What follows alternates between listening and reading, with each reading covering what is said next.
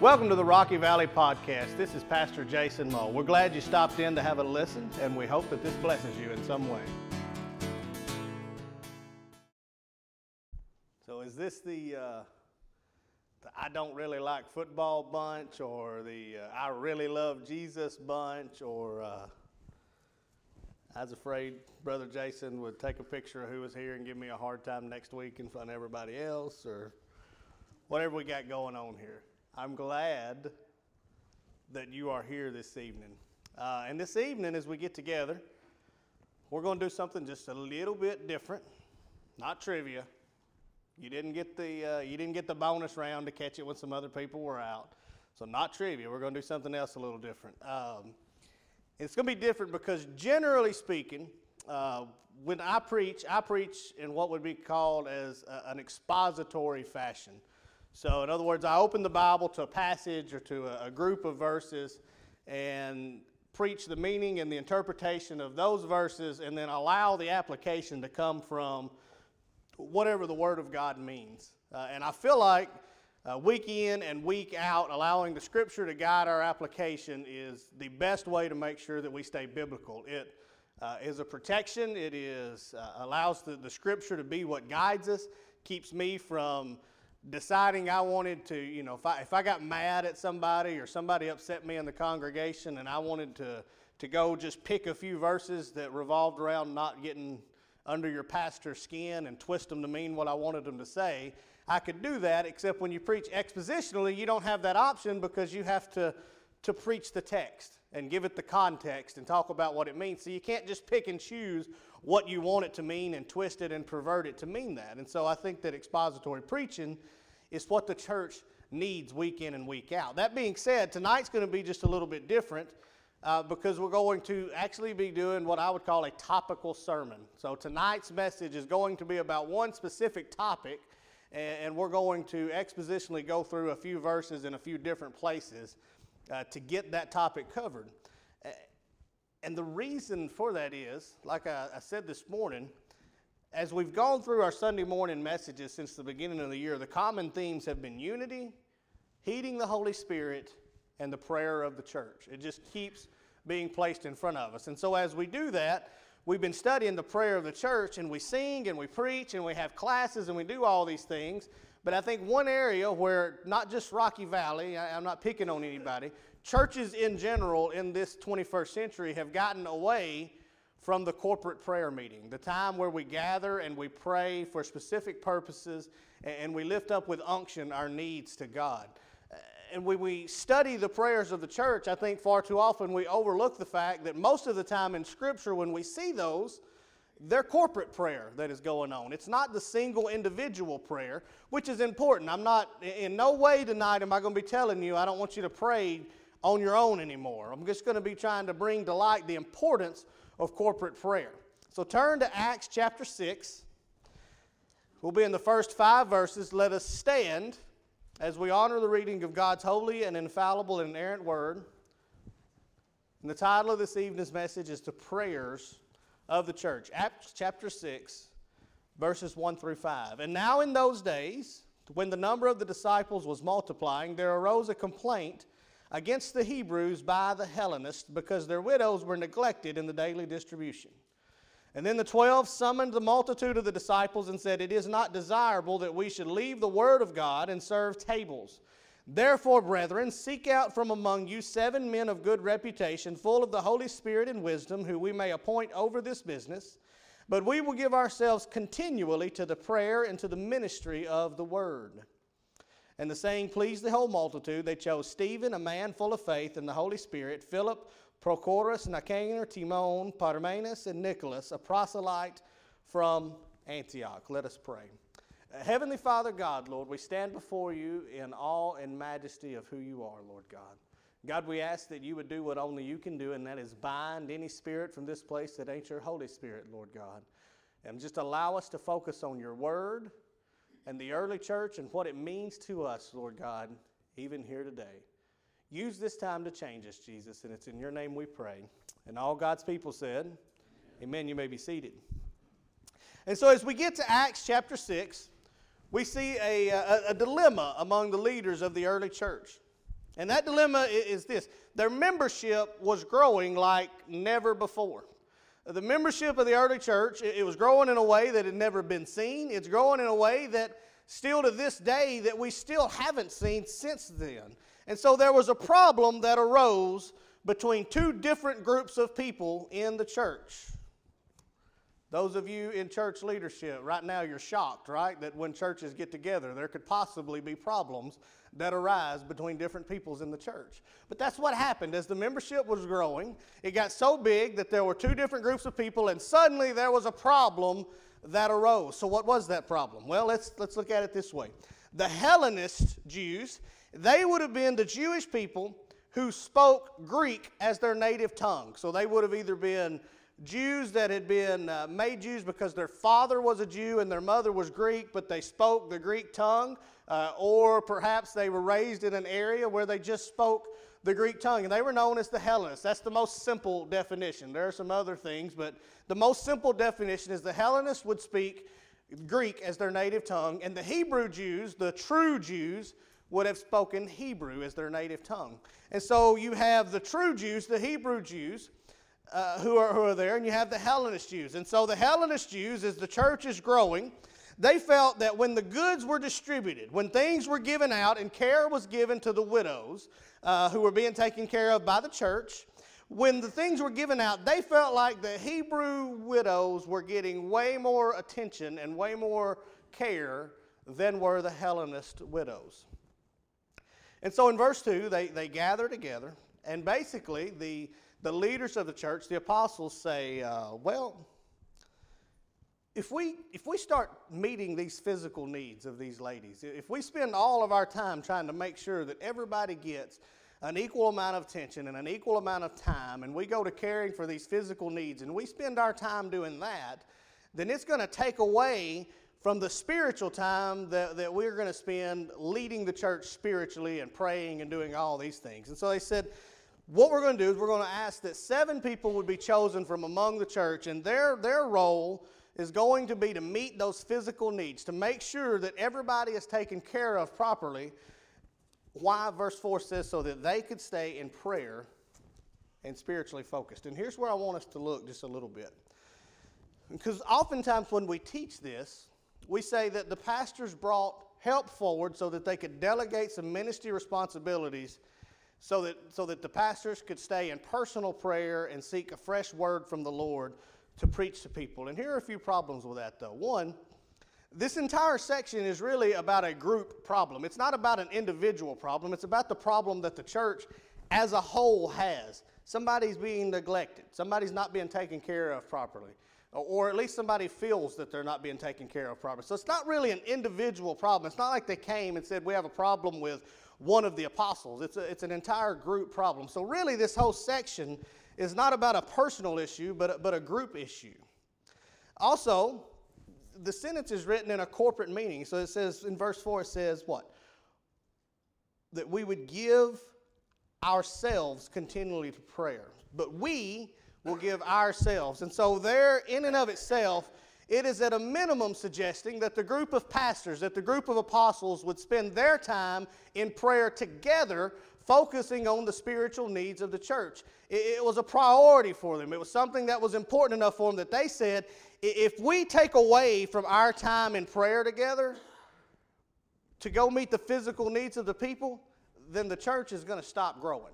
The church it's not going to keep growing anymore. People are not going to keep getting saved in the same rate because we're going to be spending all our time doing that instead of spending time at the feet of Jesus praying that he would give us the wisdom and give us the fresh word. But it's not an individual prayer. Nowhere in there does it say that Peter said, we should remove me from the physical needs of people so that I can spend time in prayer. It said we can spend time in prayer.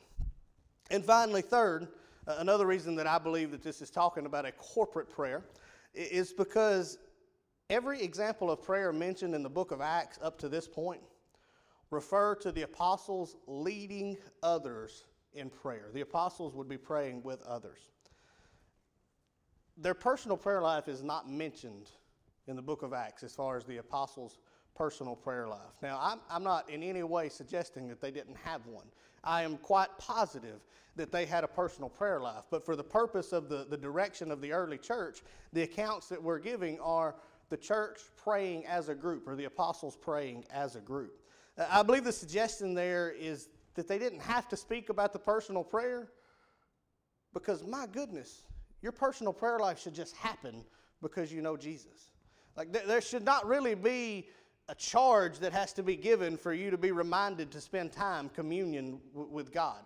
That should be something that just happens in your life. We shouldn't have to stand up and say, you need to spend time with God in prayer. You should just want. If the only way that I can talk to God is through my time of prayer and fasting and reflection, and I want to talk to God, then my personal prayer life is a result. And so when we see in Acts that corporate prayer is such a focus of the apostles, it's not because individual prayer is not important. It's because corporate prayer is so important to the early church. And so the first thing we see is that praying together, it was a priority of the apostles. But second, let's look into the fact that praying together was so important to the apostles because they got their leadership model from Jesus Christ. The apostles would have had an example of Jesus during his earthly ministry to follow in their leadership training. Can you imagine as many leadership conferences as we have today? You know, leadership is big business. Church leadership is even bigger business. You have a conference, you charge $25 a head to get into it. You hire Tom Rainier or somebody who's a known speaker to come in, and you will fill this place with church leaders from across the country that'll pay whatever it takes to get in and have him give a fresh word on church leadership. The apostles, on the other hand, their leadership symposium looked like this. Hey guys, let's get together. And they literally said, hey, what did Jesus do? Not what did Jesus do, right? They could remember what he did. And so when they got together to glean what they should be doing, they just simply said, hey, that time when we got together outside by the Sea of Galilee, what was it that Jesus did that day when this was going on? And so they had the example of Jesus from his earthly ministry. And so if you scan the Gospels, if you were to go through every gospel account and you were to document each time that you see Jesus either leading prayer, having prayer, or teaching specifically about prayer, you would find that there are 37 different accounts of Jesus teaching about prayer, praying himself, or leading prayer. 37 different accounts. Some of them are mentioned in multiple gospels, but 37 different accounts. Of those 37, would anybody like to wager a guess as to how many of those he's addressing a group of people as opposed to an individual prayer?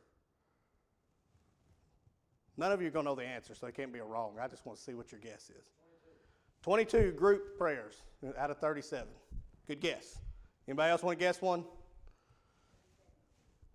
Close. All right, that's enough. 33 of those 37 times that Jesus is praying or teaching on prayer, he's addressing a group of people or leading a group of people in prayer. Now, we know one of those where he went off by himself is in the garden, so we should have known that it was a minimum 36. But good guesses, very good guesses. 33 times out of 37 that Jesus, not that Jason, not that Peter, not that Paul, not that Stephen, not that somebody else stood up. Jesus himself, 33 out of 37 times that he talked about prayer was talking about group prayer. For example, in the Sermon on the Mount, Matthew 7:7, the famous verse on prayer.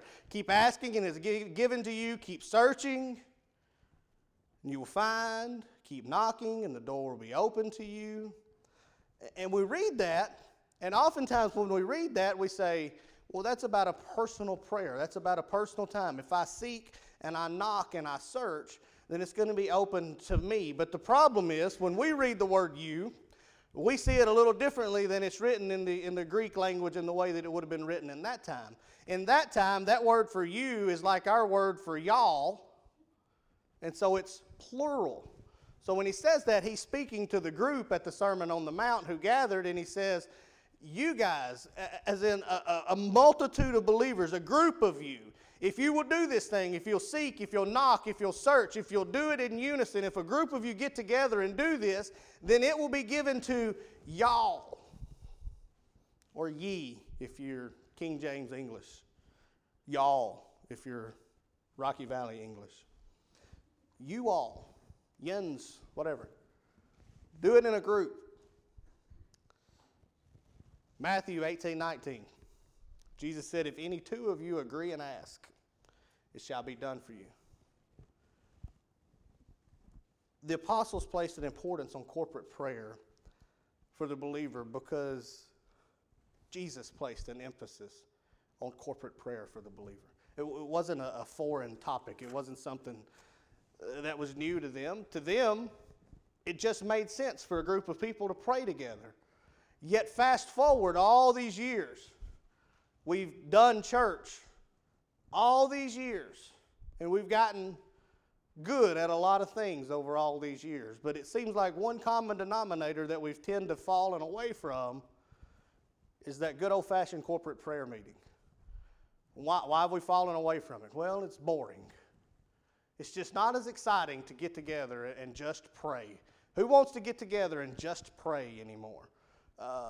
We have all these singers. We need to let them sing. We have a preacher who should study the Word of God all week and should lead us in a message. That's his job, is to preach a message to us. And yet we seem to drift away from the corporate prayer meeting. In fact, I would venture a guess as to say if this morning I had said that tonight was going to be a prayer service, there might be a person or two in here that would have said, well, I'm not going to bother going back if he ain't even going to preach. I don't know who you are, but the point is that we've begun to feel like it's just not, well, I'm going to pray on my own. I can pray at home. Yes, you can, and you should. But we should also be in the habit of praying together. Because part of the reason that we get together is to bear one another's burdens. And if we can't pray together, how can we share together? How can we bear burdens together? And how can we be what God intended for us as a group of people to be? And so second, the apostles got their leadership model from Jesus Christ on corporate prayer. And third, we're going to just look at some examples of corporate prayer in the New Testament for the church. We're going to go through these really, really quickly because apparently there's a ball game tonight. But we're going to go through them quickly. If you want to write them down, there they are. You can go back and study them individually on your own. If you would like a copy of the slide, I'm sure Miss Loretta can work that out for you as well. But we're going to look at some occasions where we see the church praying together. Starting in Acts 1:13. What we've got going on in Acts 1:13, if you'll remember, that is when the leaders of the church gathered in the upper room prior to the day of Pentecost. So Jesus has just ascended into heaven. They've gathered in the upper room and they've begun to pray. Now here's the importance of that in my personal opinion. Think about this. The angel has just said, why stand ye here gazing when you've already been given your marching orders? You've already been told to go and make disciples of the world. And the disciples, having walked with Jesus, the apostles said to themselves, if he said we've already got our marching orders and we're to go out and share the gospel of Jesus, I think the first thing that we should do is pray, because that's what Jesus would have done. And so we find them going away to the upper room to get together and have prayer meeting to figure out what was going to happen. Shortly thereafter, the day of Pentecost came and the Spirit came down upon them. That's in Acts 2:1 that happened. And we're in Acts 1:13 when they're praying. But in Acts 1:24, there they are trying to find the replacement for Judas, the one who had betrayed Jesus. And in Acts 1:24, we find the 120 that were gathered with him. All of them prayed, the apostles and the 120, over who their next replacement for Judas was going to be. Last week, we looked at Acts 4:24 through 31. And we saw the news from the Sanhedrin come down to Peter and John that they were not going to be allowed to preach the name of Jesus anymore.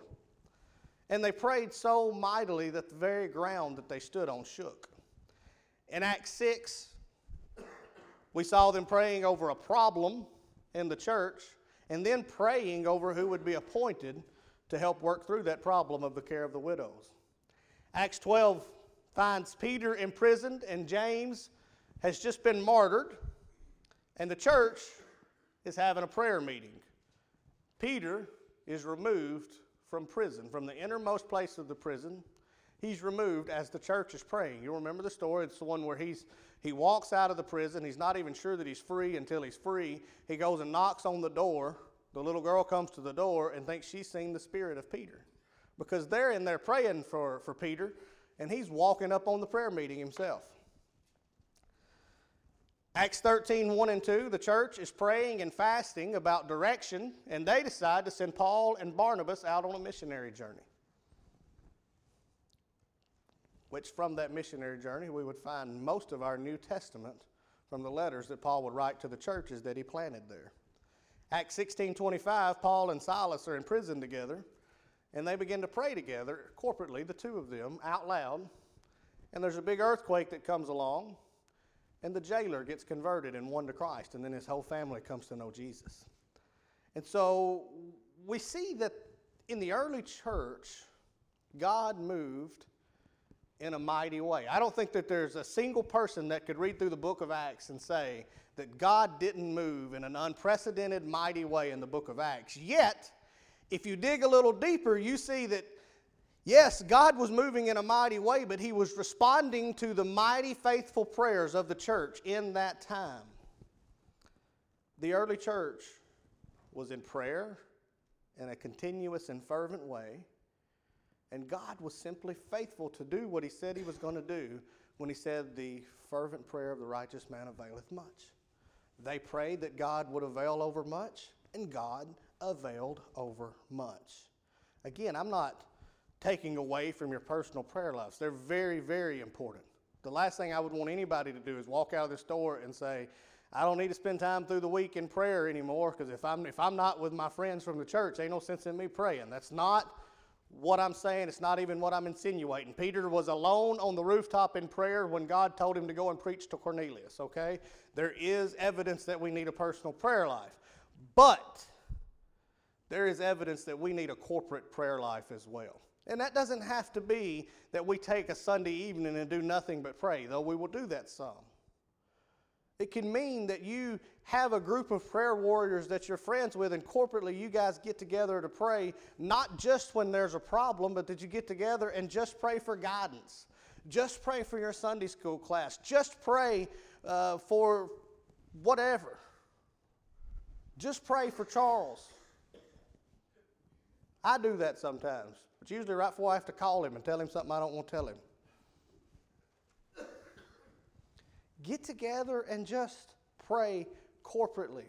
Because the problem, quite often, it's not that you're miles away from the mark is not why God isn't moving in a mighty way. Sometimes God's not moving in a more mighty way because you're just inches away from the mark. You're just a little bit off. And maybe the corporate prayer is a place that you know you're not practicing as you should.